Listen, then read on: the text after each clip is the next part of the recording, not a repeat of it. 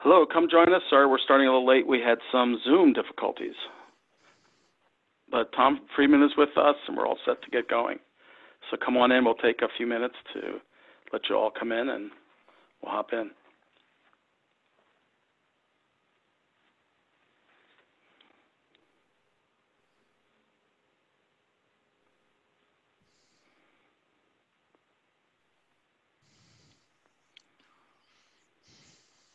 Let me just take a moment to get us going here.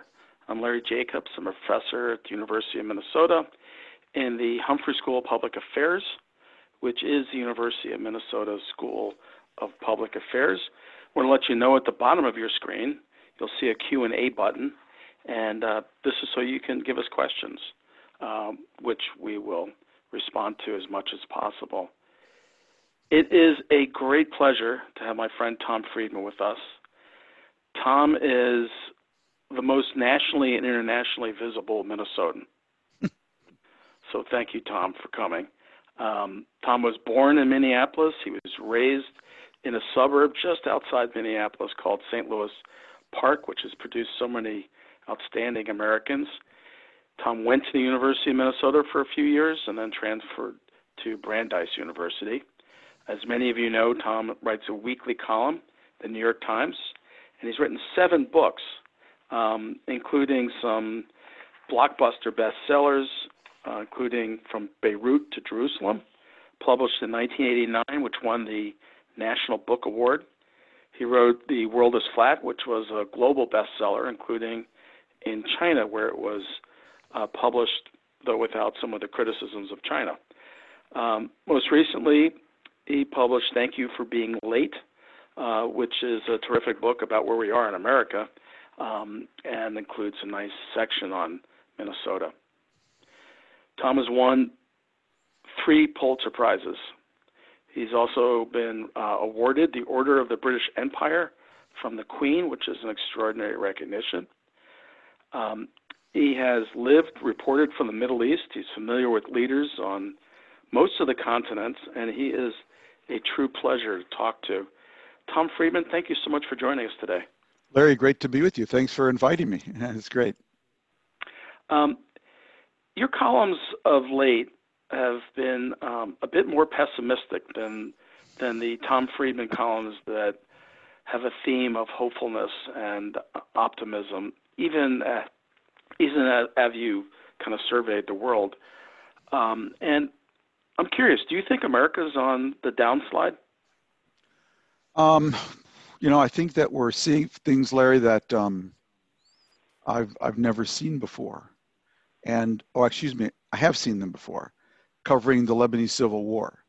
And I think that's one of the reasons maybe that you sense the alarm in my column, because, every journalist has their, baptismal experience, their founding, journalistic encounter. And mine was actually going essentially from Minnesota to via London and Oxford to Beirut and covering years 4 through 9 of the Lebanese Civil War. And so I actually saw a country fall apart. I actually saw what happens when people go all the way.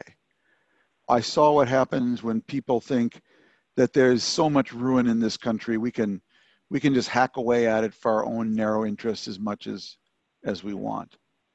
I saw what happens when major political actors don't stop at red lights.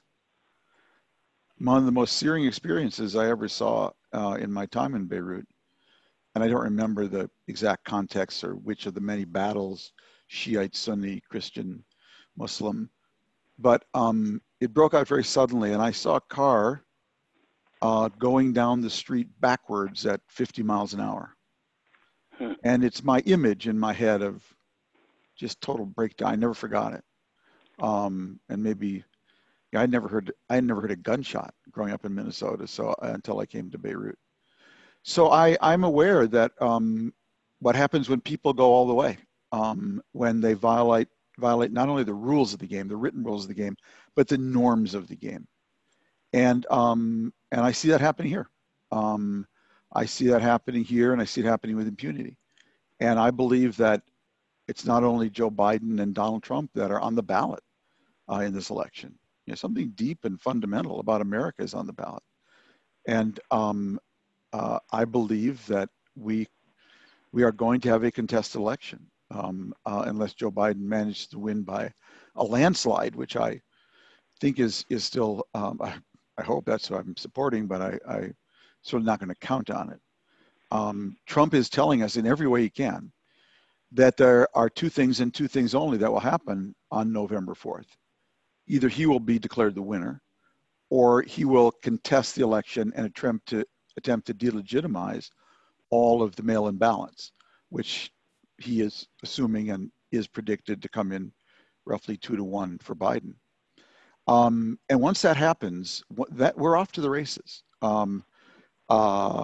Then anything could happen.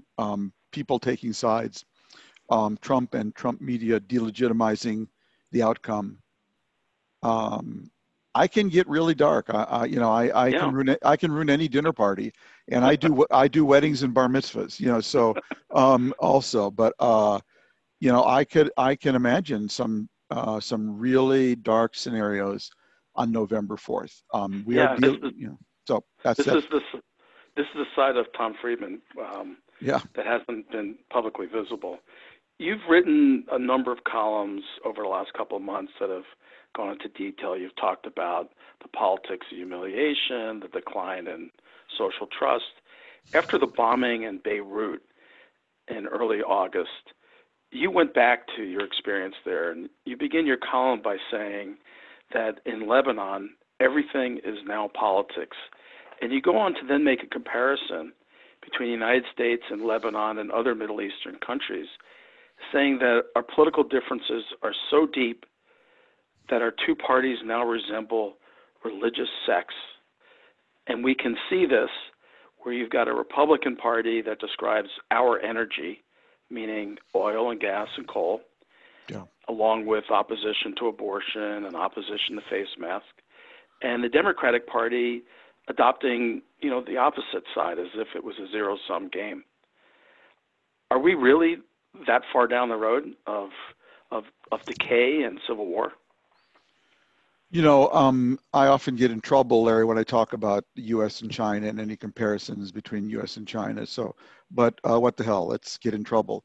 You know, there's only one thing worse, in my view, than one-party autocracy, which China has, and that's one-party democracy. So, one-party democracy is when you have a party in power, and the other party is completely dedicated to obstructing and undermining the decision-making and policies of that party in power. And when you have one party autocracy like China, and you have a leadership that, however autocratic, is at least trained in engineering and science and believes in Newtonian physics, it can order in many ways from the top down new infrastructure, new education, et cetera, even as it's crushing the hopes and dreams of Uyghurs and other Chinese, you know, aspiring to a more open society. But it can order a lot of things that can advance that society from the top down.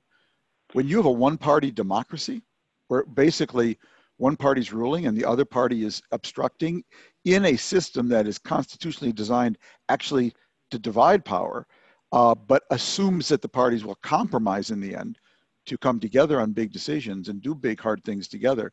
When you have that, you're really stymied. You're just spinning your wheels. I mean, we're just spinning our wheels. And think about, I mean, there isn't a bridge out there that would be named after Trump. We haven't built an ounce of infrastructure. You know, we're trying to destroy the little national health care we have. Not we, the Republican Party under Trump. And so I'm really worried. How long can we go on with a system of government that is built around the notion of divided power so no one can emerge as a king, then unable to produce the compromises that were also embedded in the logic of that system? And we just keep drifting year after year after year. And so I'm very worried. And I think the reason we have done so poorly in this pandemic, and that is one of the reasons. And the other main one is that progress really depends in a democracy on truth and trust. That we all share the same basic truths, and we share enough trust that even when we disagree, we can come together for a solution. And we have an administration that has been destroying truth and trust almost as a policy. Trump's whole approach to politics is to divide us. He describes as fake news anything that he doesn't like or is critical of him. And we have social networks now, particularly Facebook and Twitter, whose business model is to arouse you by putting in front of you the most either appealing or enraging material, true or false, to keep you on the site so they can sell you more ads.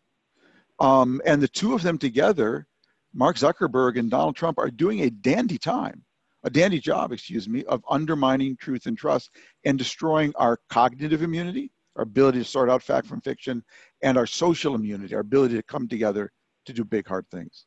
Let me ask you about the spot we're in terms of partisanship.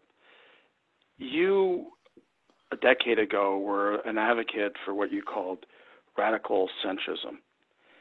And you had written and supported the policies of Republican presidents, including the President Bush's decision to go into Iraq. You had followed around, spent quite a bit of time with James Baker in a previous Republican administration. And now you've come out and you've supported Hillary Clinton and Joe Biden. And I guess my question is this part of this of kind of where we are as a country?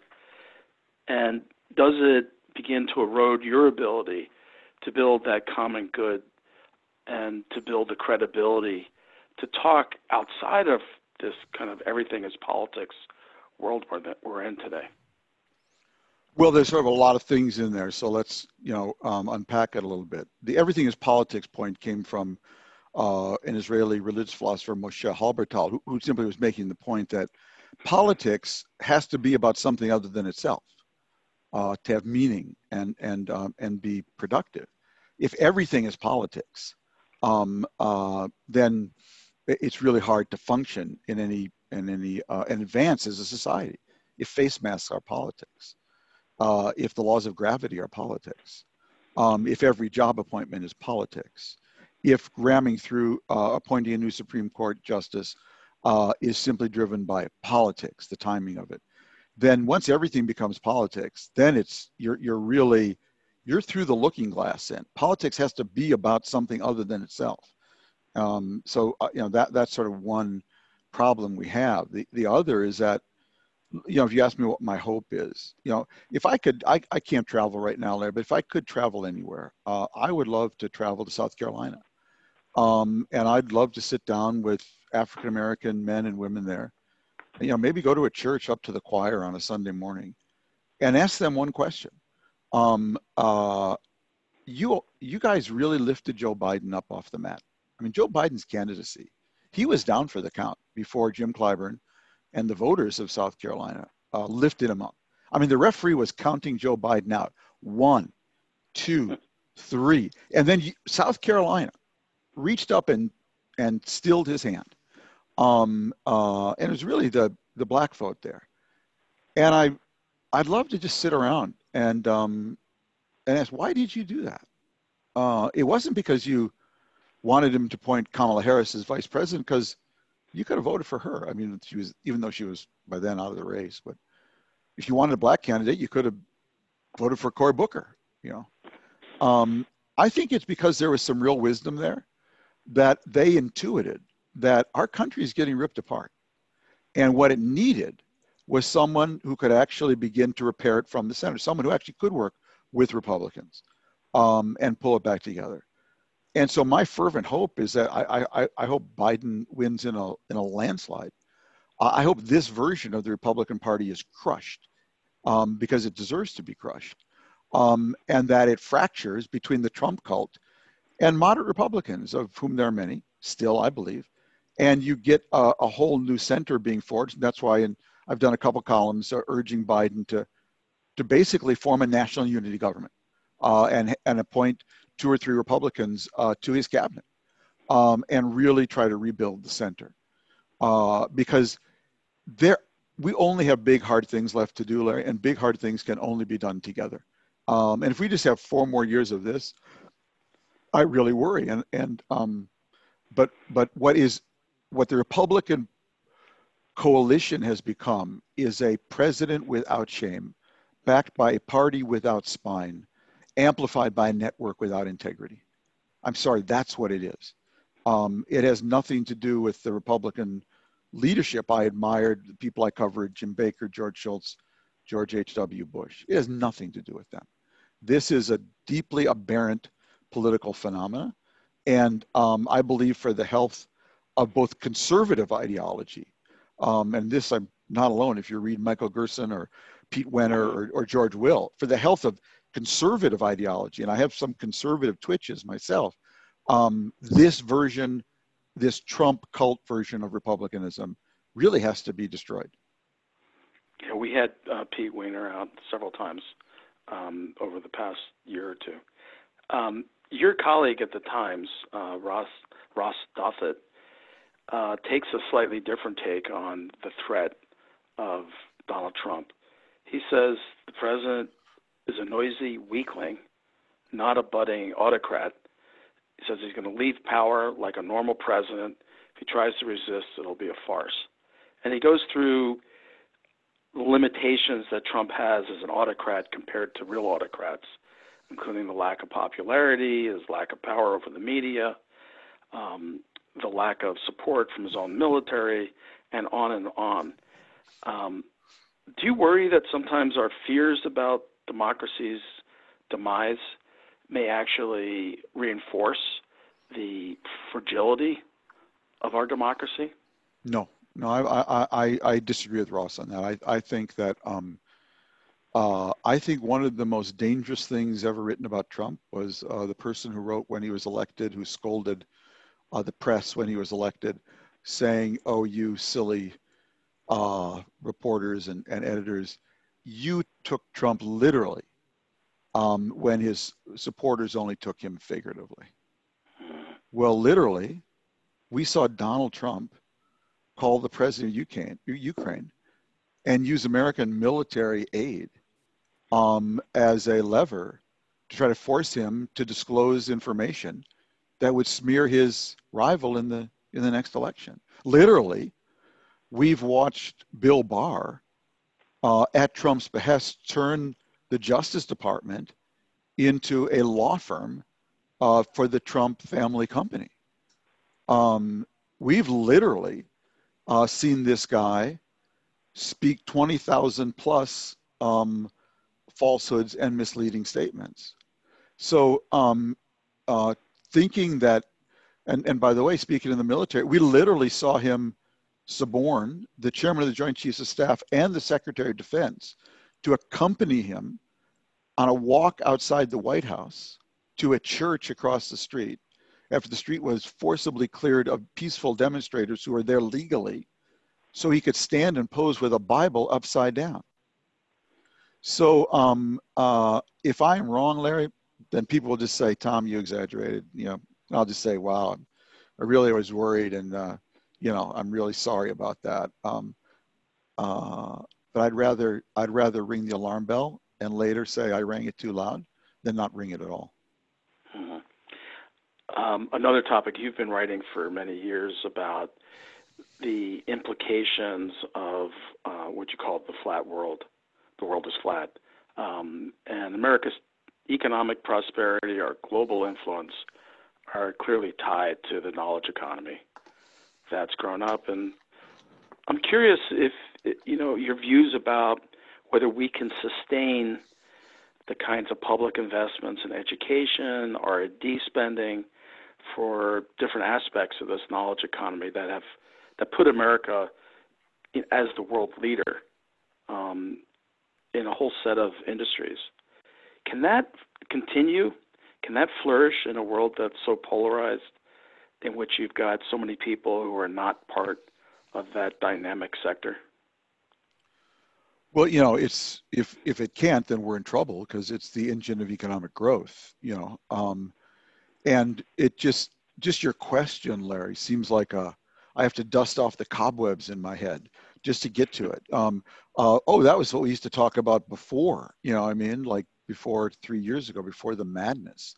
Um, and you know, we people who don't think about the future tend not to do well there, you know. And like we've had no conversation at all in this country for the last 4 years about what world are we living in? What are the big trends in this world? How do we best align ourselves with those trends? And how do we then give more Americans the tools they need to thrive in that world? So that's, you know, that's really, we're just in that sense falling behind. Fortunately, we have a dynamic society that can go on without a lot of government direction, but we'd sure be getting a lot more out of it if we had a government that was thinking about what are the enabling tools at the federal level we can do, whether it's H-1B visas, whether it's a national compact on immigration, whether it's infrastructure spending. We haven't had that conversation at all, you know. China has. China's just sitting there having that conversation every day. And doing it in an autocratic way, not in a way I want, but they are doing it. And I think we eventually that catches up to you. You know, I think China has the worst ruling system in the world. I think America has the best, but I think China is getting 90% out of a bad system, and we're getting 10% out of a good system. And that's really what's worrying me. And I just say I'm working on another book right now. And I don't know when it'll be done, whatever, but it's really about, you know, the world we're in right now, which I describe as fast, fused, and deep. You know, really defined by this acceleration in the pace of technological change. Fused, defined by this way telecommunications is fusing us together, as well as climate change, and then deep, the way technology is really going deep into things, so much so that without anyone ordering it, a global lexicographer, we all suddenly started using the adjective deep. Deep fake, deep research, deep medicine, deep mind. We all suddenly reached for this word because we intuited technology was going to a depth, could toggle my DNA, could fake your visage in a way no one could ever imagine. That it wasn't enough just to call it fake. We had to call it deep fake. It wasn't enough to call it medicine. We had to call it deep medicine. And you know, I'm a big believer in popular culture, Larry. And you may remember that the song that won the Oscars a year ago was by Lady Gaga, and it was called "Shallow." But the main verse is, "I'm off the deep end. Watch as I dive in. I'll never reach the ground. Crash through the surface where they can't hurt us. We're far from the shallow now. Oh, Larry, baby, we are far from the shallow now." So the world is getting fast, fused, and deep all at the same time. And because of that, let me just finish this one point, Len. Because of that, the only way you can actually govern this world is through ecosystems, through what I call complex adaptive coalitions. And that's why these parties all over the world are struggling now, because they grew out of the left-right binary grid, but we're in a world now where those binary left-right, you know, positions, they actually don't align with this world.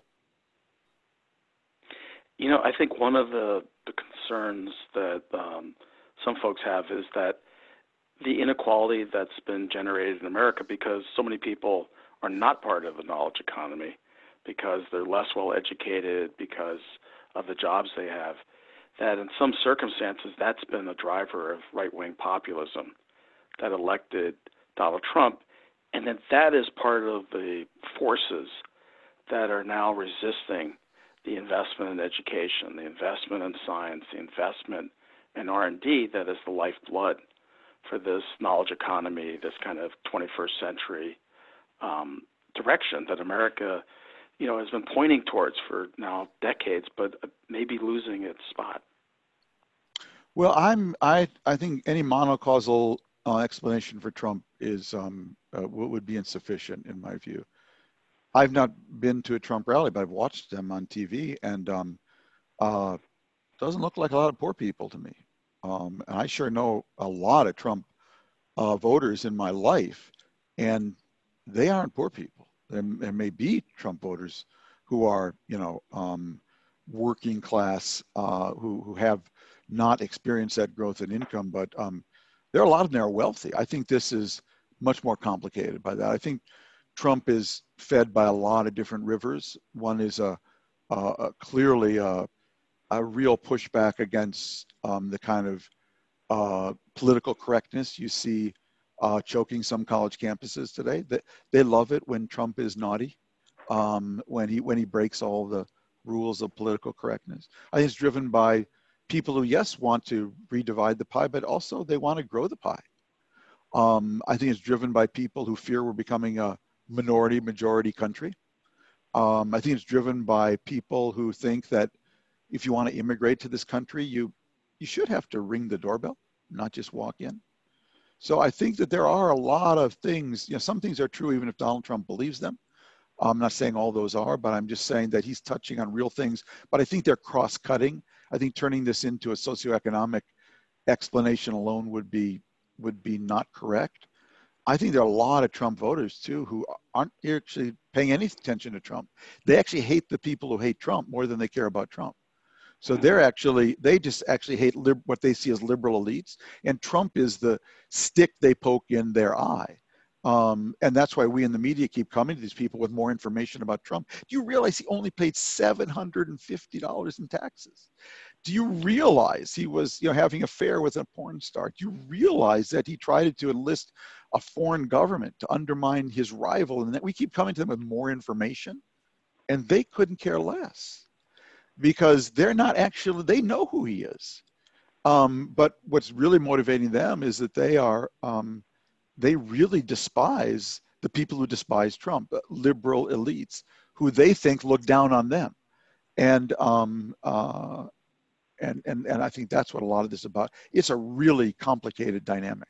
And then there's just people who want their tax cut, and just ready to ignore everything else. Or people who want, to take away the right to choose and ignore everything else. So I think he's carrying a lot of different suitcases ideologically. Let's go to the world, which is one of your beats. You have been, I think, studious in both calling out Donald Trump for policies and directions that you find abhorrent. You've also recognized areas where he's had foreign policy successes. You've talked about China in terms of his forceful challenge.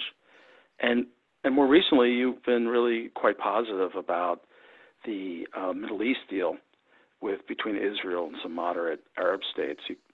And I'm wondering, at one point, in one of your terrific columns in mid-September, you described the Middle East deal as a soap opera. Could you briefly explain that?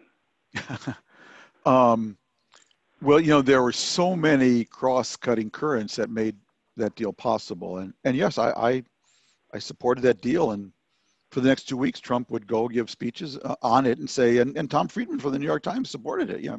He would even quote me. It's, I really believe you call balls and strikes. So if I see something he does that I like, I support it. On China, I said that Donald Trump is not the American president America deserves, but he sure is the American president that China deserves. In terms of someone who is ready to push back. So where he does the right thing, I have no problem aligning with it. The Middle East deal, though, came about in such a crazy way. So let's just backtrack. Jared Kushner, who's doing all this on behalf of the president, spends 2 years thinking up a peace plan. He finally comes up with it last January. I was actually in Israel when he came up with it. And the plan basically calls for Israel to be able to annex 30% of the West Bank. Palestinians get 70% of the West Bank, but in all chopped up little kind of Bantustans, loosely connected, and a capital on the outskirts of Jerusalem, and then some land swaps as well. And that was his vision of a two-state solution. That vision was actually almost dictated by Netanyahu himself and Ron Dermer, Netanyahu's ambassador in Washington. And Kushner made no bones about it. He was super pro-Israel, and the Palestinians rejected the whole thing and wouldn't actually negotiate with him. So Kushner comes out with the plan, and it kind of falls like a lead balloon. Palestinians won't engage with it at all. And what happened, though, is that Trump's ambassador to Israel, a guy named David Friedman, no relation, as they say, who is basically almost serves like the ambassador of the settlers to the United States rather than the U.S. ambassador to Israel. Friedman goes to Netanyahu, apparently, and said, you should just go, Palestinians have rejected the whole plan. You should just go annex your 30% right now. And Netanyahu is gearing up to do that when Trump and Kushner, I mean, to their credit, said, that's not, you can't do that. We won't support that, because obviously all the Arab states were against it, or America's Arab allies. And Netanyahu kept saying, we're going to do this on July 1st. And he kept having to push it back. And the settlers are Netanyahu's base. They're a key part of his base, because Netanyahu, meanwhile, is being charged and faced in trial, basically now, on counts of bribery and corruption. And he's trying to use the legal system to avoid that. So the last thing he can afford to lose is a key pillar of his base, the settlers. So he keeps kind of trying to mollify the settlers. I'm going to get it, and next week we'll do this, and then we're going to anyways, nothing happens, basically. And meanwhile, the settlers say to Bibi, as for the Palestinians getting 70%, because what Kushner and Trump said to Netanyahu was, you can get your 30%, but only if you agree that the Palestinians get a state of their own, albeit as fragmented as the Kushner plan envisaged, in the rest of the West Bank. And the settlers would not agree to that. And so Netanyahu is kind of stuck. And then into the picture came the UAE, basically, which had been looking in order to counterbalance Iran to open a more formal relationship with Israel. They had a deep informal one. And they basically made a proposition to Netanyahu, we'll get you out of the tree. We will open formal diplomatic and trade and tourist relations with Israel, provided you agree that we get F-35s from Washington and that you will not go ahead with annexation. And Netanyahu jumped at it because it was a way for him to sort of get something for the settlers, not that they care so much about the UAE, but feel like he got something, while at the same time backing down from his plans to annex the 30%. So it kind of fell into Trump's lap, to be honest. It wasn't like he thought up this crazy Rube Goldberg kind of connection between things. And but from my point of view, anything that makes the Middle East look and feel more like the European Union, with countries trading and having good relations and tourism with each other, I think it's a good thing. You know, I think it'll be more healthy for the region. So I welcome that. But what I said about the plan was that the day they signed it, I said this plan was important both for what it accomplished, but for what it revealed. And what it revealed was something very, very important. It revealed, because remember what I said, Netanyahu and his ambassador, they basically wrote the basic contours of the Kushner plan.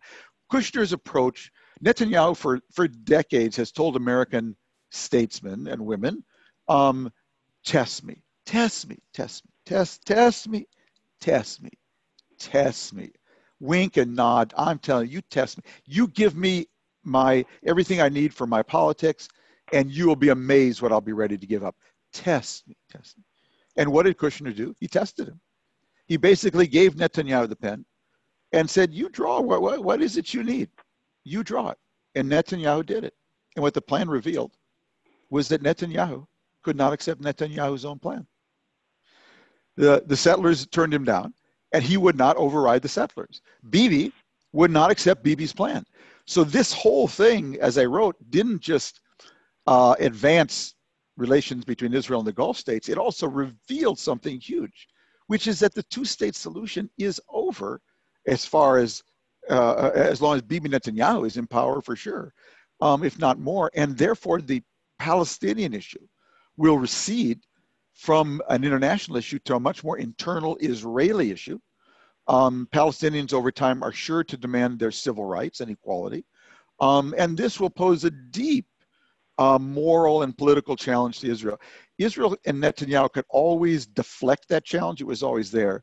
They could always deflect that challenge by saying, two-state solution. The peace process is coming. The Secretary of State is coming. Hold off. It's not, but yeah, but now, what U.S. Secretary of State is going to engage with Netanyahu when Netanyahu could not accept Netanyahu's own plan?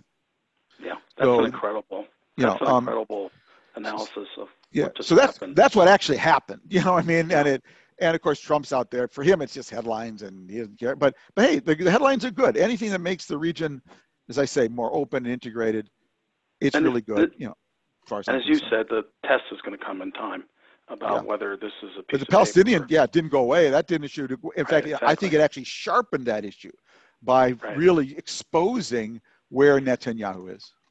Tom, I want to move you over to China. As you mentioned, you've praised the president for being tougher on China than any previous president. And I guess my question is, when I look at previous presidents, they haven't, had this muscular talk. They haven't, suspended trade or threatened trade wars. But it looks to me like, they've been pretty active on the diplomatic front. They were basically created a noose. The Obama years built on the Bush years in terms of this rebalancing of military and diplomatic power around China. Doesn't that count? I mean, it seems to me that if we praise Trump for being tough, we're devaluing, that alternative approach, which is about diplomacy and the kind of presentation of military power in order to empower diplomatic solutions. Larry, it's a very good question. And you'll notice in all my writings, I have never praised Trump in comparison to previous presidents. He was the right president for now. I thought Obama was the right president for then. And also, I've been very limited in my praise for Trump on China. It's very qualified. So let's sort of unpack the whole thing. Because I'm not just throwing this stuff out there. I'm really thinking very careful about every word that I'm saying and why. And it has a logic. It's operating out of a larger framework. So my view is that the last 40 years of U.S.-China relations will go down as constitute an epoch, 1979 to 2019. And it was an epoch of unconscious integration, unconscious in the sense that anyone in America over time could wake up and say, I want to have a supply chain from China. I want to start a company in China. The U of M could say, I want to have an exchange program with Chinese students. American companies could say, I want to hire a Chinese student. Chinese companies could say, I want to be listed on the NASDAQ. I want to partner with American companies. And the two countries really economically grew together rather tightly into what I, tongue-in-cheek called one country, two systems. That we in China, not China and Hong Kong, we're the real one country, two systems. I would argue that the relative, and underline that word 3 times, that the relative peace and prosperity that the world has enjoyed since 1979, as globalization has expanded, was really heavily built on and dependent on this U.S.-China entente and collaboration.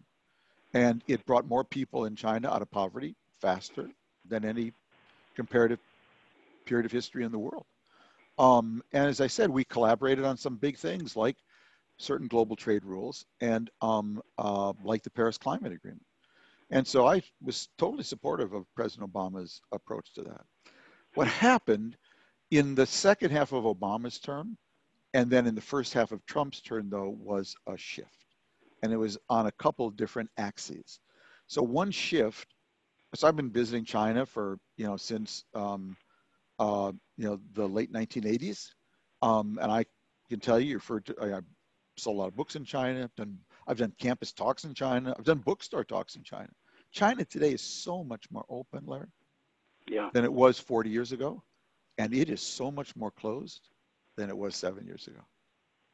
In other words, there's been a real U-turn under Xi Jinping.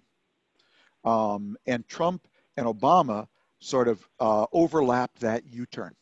Okay. There's been a real hardening inside China in terms of freedoms of expression, albeit they previously very limited, but now even more so. The New York Times has been thrown out. The Washington Post has been thrown out. I don't know when or if I'll ever get another visa. So there's been a real U-turn here. And you have Xi Jinping naming himself president for life. And that story never ends well anywhere. And so I'm very concerned about where China's going there. Now, parallel to all of that, the very structure of US-China trade also changed. So I would say for the first 30 years, we sold China what I call deep goods. Deep goods are things like microchips, software, stuff that went deep inside their economy, their homes, their businesses, and economic systems. China sold us shallow goods, things we wore on our back, socks we wore on our ankles, shoes we wore on our feet, solar panels we put on our roof. They sold us shallow goods, we sold them deep goods. What happened in the last decade, in parallel to the Xi Jinping move, was that China was able to start making a lot of deep goods. That's what the whole Huawei 5G story is about. Suddenly China has the cheapest, 5G telecom product in the world. And so when we sold them deep goods and they sold us shallow goods, we didn't care whether China was authoritarian, libertarian, or vegetarian. But when they wanted to sell us deep goods, suddenly the mismatch in values, the fact that we don't have a shared framework to trust each other to buy their deep goods, suddenly that really mattered. The third thing that happened was a technological change where everything became dual use. So again, when they were buying our soybeans and we were buying their toys, just as an extreme caricature example, well, a Barbie doll is not dual use, all right? That is civilian military application. But this baby is, okay? Or elements of this baby. So three things kind of stacked up. Actually, four, and I'll give you the fourth. China does this U-turn sort of politically. They're now able to sell as deep goods. At the same time, they begin projecting their power as they're growing stronger in the South China Sea. And Obama really responds to that. And what was the fourth is, I'll think of the fourth in a second, but the net result of it, this was the fourth, which is that how did China get rich, Larry? How did it go from poverty to middle income? It went from poverty to middle income using a number of strategies. First, really hard work. Second, delayed gratification. Third, massive investments in education. Fourth, massive investments in infrastructure. Fifth, stealing other people's intellectual property. Sixth, forced technology transfer. Seventh, non-reciprocal trade arrangements. Eighth, non-compliance with WTO rulings. So it's this combination of kind of cheating and really hard work, very unusual. You don't see this, in history very often. For 30 of those 40 years, American businesses were ready to wink and turn a blind eye to the cheating because they were making so much money anyways. This is a gross exaggeration, but it basically was the situation. So American business was the ballast in the relationship. And if an American president wanted to do something hard, the American Chamber of Commerce in Beijing came along and said, wait, let us handle this, because we're all making money here. That stopped also in the last 6-7 years. The ballast was removed from the relationship. And all of that happened between Obama and Trump. So Obama reflected the front end of that by really shifting geopolitically, more military resources to Asia. And then Trump came along and basically called the game on trade and economics. And that's what happened. So that's why I'm not critical of Obama. And this was all an evolving thing. Obama was there in the right way at the right time, and Trump is here, I believe, at the right way at the right time, except this. And this is where I've been enormously critical of him. Trump is really good at breaking things. If you want something broken, man, this is your guy. You want a Paris Climate Agreement broken, he's your guy. You want Obamacare broken, he's your guy. You want the Iran nuclear deal broken, he's your guy. This guy is really good at breaking things, especially things that say made by Obama on them, okay? but he is actually really bad at building things. Because to build something, you have to build a coalition, and you've got to give the other side something. And the minute he tries to do that, he's afraid his base is going to rise up. Look what he tried to negotiate a immigration deal. And one tweet from Ann Coulter, that he was abandoning the base, and Trump scurried away. So what was the right way to approach China? To me, the right way was sign the Trans-Pacific Trade Deal that brought 40% of global GDP into our alliance under American trade rules, designed to American trade interests. Then you should have gone to the Europeans and gotten them another 40% of global GDP on our side. Then you go to Xi Jinping and you say, now we are going to negotiate new trade rules. It's going to be the world versus China on what are the right and fair rules of trade for the 21st century. Instead, Trump tore up TPP without reading it. He wouldn't know what it had in it if it hit him over the head. He said, I'm going to make the Europeans pay more for NATO, like, they're a French restaurant in Trump Tower. Got to pay more rent, Mr. Xi, and Mr. Macron, and got all caught up worrying about, auto tariffs on Germany. He completely abjured aligning himself with the EU on China, which has the same issues we have, and said, I'm going to make this Trump versus Xi over who has the biggest tariff. Come on, Mr. Xi, let's see who has the biggest tariff, okay? And when you do that, what you do is you trigger all the Chinese nationalist instincts to rally to Xi and not to you. And you basically got what he got, which was the Chinese kind of buying him off, basically. Rather than making it the world against China on the right and fair universal trade rules, in which case you leverage the reformers in China on your side. So go ahead. That was the strategy that past Democratic and Republican presidents had been pursuing. And Gabriel Allman, who's a famous Harvard professor, he wrote a book a few years ago called The Thucydides Trap. And what he does is he goes back to the 5th century BC, and he traces 16 instances in which you have a established power. Graham Allison. Graham Allison. I'm sorry, Graham Allison, yeah. In which you've got established power that's challenged by an up-and-coming power. In 3/4 of those cases, going back to 5th century BC, there's war, and often cataclysmic war. Do you think the United States and China are kind of inching towards a situation where there could be a blunder that leads to a war? I mean, the South China Sea looks very, very dangerous these days. What do you think? Well, I think we should worry about it. I ended my column today, by saying, China, Russia, please don't invade America, because we're not who we used to be. And I don't fear that China is going to invade America and take over Chinatown in LA or something like that. But they could definitely try to seize Taiwan in this vacuum. And I was just talking to some of my colleagues out there this morning about just that issue, some of my colleagues in Taiwan. So I think we should be very, very concerned about that. We are always stronger when we are backed by an alliance. And one of the things that Trump has also broken is the Atlantic Alliance. The polling, the Pew polling out of Europe is shocking. As many Germans trust China as they do America today. And it used to be, 3-1 or 2-1 before that. I mean, it's just shocking, the reversal here. And I find that very, very, 4 more years of this, and the Atlantic Alliance will be something they'll teach a course on at the U of M in the International Relations Department, and it will be a history course.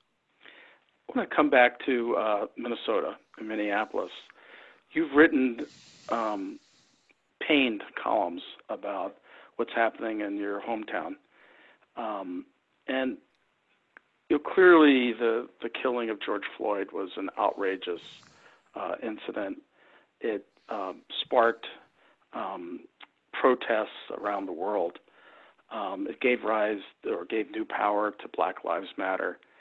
I want to read to you something that David Brooks, a friend and colleague of yours, wrote. He said people, meaning the protesters, are responding to the failure of the mainstream, moderate, progressive formula for how to create a more equal, pluralist America. I am a moderate guy, but the evidence doesn't support moderation when it comes to racial equity. Do you feel like what's happened with George Floyd and then the subsequent protests really an indictment on our failure to reach racial equity? Yeah, I think the way I see it, Larry, is that ever since the 60s and the Civil Rights Act and the Voting Rights Act, we put a lot of new, very important stuff on the books, you know, and they were implemented in some cases on the books, you know, but I think that what the response to George Floyd and his killing and how it really expanded into a Black Lives Matter movement is really saying, well, we got to re-energize all of that. And you got to do it intentionally. You can't just say, well, wait a minute, the law says this, you know what I mean? Or the regulation says this. And I see this as the second great civil rights movement. And when I see so many white people marching here in Washington, what I hear them saying, what I think of in my own life is, now's the time just to be, you have to be intentional. You know, you've got a business. It's not enough just to say, we have a Black employee, you know, it's, and then say, well, you know, we'd like to have more, but just can't find any, you know, because you hear that from some companies. Well, then maybe you should create an internship program, a mentorship program. Maybe you've got to actually go out and create that supply chain, you know, and not just say, well, we've got, you know, we've got our one or two. We're kind of safe now. We got under the wire, you know, of the 1960s, but we have to be, I think, at a whole different level. And I think that's what's amazing about this moment. How many people want to get caught trying that? I think it's a bigger challenge. You got to be much more intentional. You can't just say help wanted. You know, really looking for, you know, people of color. Maybe actually go out and need to create mentorship programs and scholarships and real supply chains, supply lines to be able to get and broaden the base. And that's why the column I only wrote really one column about George Floyd, was called Out of Many We. And that we really need to change our motto from out of many one, which is that we're all going to kind of meld together into this kind of largely white defined idea of oneness, to out of many we, which is a deeper form of pluralism, but that we can still come together and act as one around, you know. So the one becomes the end product, not sort of the byproduct, not the necessary goal. But I think that's where I see this going. It pains me though, to see what's happened to Minneapolis. I do think that the city council got ahead of itself, and that you know, I really, in my own experience in life, reform is something you don't do to someone. Reform is something you do with someone. And Lord knows, after the killing of George Floyd, there was a need for some real reform in not just the Minneapolis police force, but police forces around the country. But I think if you do it to people, not with people, you can really unravel something. And that seems to be what's happened. And one of the things that's pained me so much is I can't be out there. I can't be out there, you know, walking the streets right now and really trying to understand it at a much deeper level and write about it in the way I'd like to write about it. So I'm really dependent on you and other friends and reading the Strib every day. Let me ask you, let's go back to you and growing up in Minnesota. Your mother was a very accomplished bridge player. She was what's known as a life master, which senior life master. Yeah, she was a card shark. Yeah, I'd like bridge, but nowhere near that. So I'm going to use that as a kind of a metaphor for a political situation. Imagine that Jeb Bush wins the Republican primary in 2016. He goes on and defeats Hillary Clinton. Play the same set of circumstances that we've seen since January 2017 to today. Do you see a different outcome? Could you imagine, a competent Jeb Bush, which is part of his makeup, handling the coronavirus, more like Germany, or maybe if we got lucky, like South Korea, and Republicans on their way to re-election, perhaps comfortably today? Hard to really say. I've written before that Trump, I think, deserves criticism on coronavirus, not so much for what he did or didn't do early, when frankly it was big, hard, and confusing. It's for what he's not doing now, when it's so clear and easy. Just wear a mask, practice social distancing, have a minimal plan of collaboration between states. This is just really not hard stuff. And by the way, if you want the economy open, which I do, masks are your friends. Social distancing is your friend. It's not masks or jobs. It's mask for jobs. It's not mask or school, but masks for school. It's the unwillingness to do the simple, easy things collaboratively that actually is undermining the very goals that he wants. And you don't think Jeb Bush would have done that? I mean, what I know of Jeb Bush. Oh, I think he would have done. Totally. I think he would. It strikes me he would have done that. Yeah. It would be a different situation. And totally. A situation in which Republicans could be, looking at re-election and totally. I mean, I have no doubt that almost any other Republican would have done that. Would have gathered the scientists together and basically said, what is it we need? We need a plan that will maximize saving the most lives and the most livelihoods. How do we do that? And we never had that plan. To this day, what is the Trump plan? And in the face of a pandemic, you talk about being intentional. You have to be really intentional, because Mother Nature, you're in a duel with Mother Nature, and she hasn't lost a duel with one of her species in 4.8 billion years. Let me see if we can end on a slightly more positive note. I might need some drugs for that, Larry. You've been writing for years about what we need to do in terms of the environment and getting America on the path toward clean energy, clean fuel, and energy efficiency.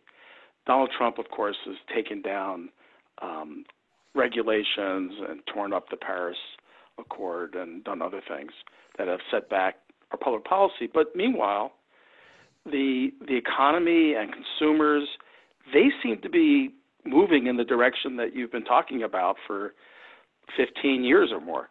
Do you see that as a hopeful sign that the country is actually leading where the president didn't? It's a very good sign. It's driven really by the market. It's now cheaper to clean the world and keep the world clean than it is to make it dirty. Solar, wind, energy efficiency have, thanks to market and technological forces, have really reached near or a parity with fossil fuels. And you look at the car companies. Look who's the hottest company, Tesla. I mean, you can't make this up. ExxonMobil got thrown out of the Dow and was replaced by Tesla or Salesforce, whichever. I guess it was Salesforce, but whatever. You can see the shift happening here. Every car company is going electric. Every power company knows that coal for generation and coal, diesel, and increasingly natural gas are going to be stranded assets. So the only thing now is, are we going to get there faster or slower? But we are going to get there. We are going in that direction. And a different president would have just accelerated it. But Trump can't stand in the way of it because this is the market responding to what people want. And technology moving down the cost volume curve where they can now have what they want, what we want, and that living cheap, powering cheap, living clean, powering clean is now cheaper than doing it dirty. And that was always what I was hoping for. So, I wish that Biden were running not on the Green New Deal, which is a term that I coined back in 2008. I wish you were running on what I call the Earth race. You know, for JFK in the 60s, we wanted to have a space race. Who could be the first to put a man on the moon? I think America should be challenging itself in the world to the Earth race. Who can invent the most clean, green, energy efficient technologies so men and women, plants and animals can live safely, securely here on Earth? And I think that's just sort of great galvanizing, you know, concept. So I'm still hoping for the Earth race. It's not going to be in this election, but hopefully if Biden wins, we'll get the equivalent of it. Well, there we go. That's the positive upbeat. There you go. Yeah, that's the that's the Tom Friedman you know, love. I've got some a few announcements, but Tom, I want to thank you so much. I know you're under tremendous demand, and our good friend, and let's stay in touch. And thank you so much. We really it's my pleasure, it. Larry. Thanks so much. I'm going to take off. Okay, good. Take care.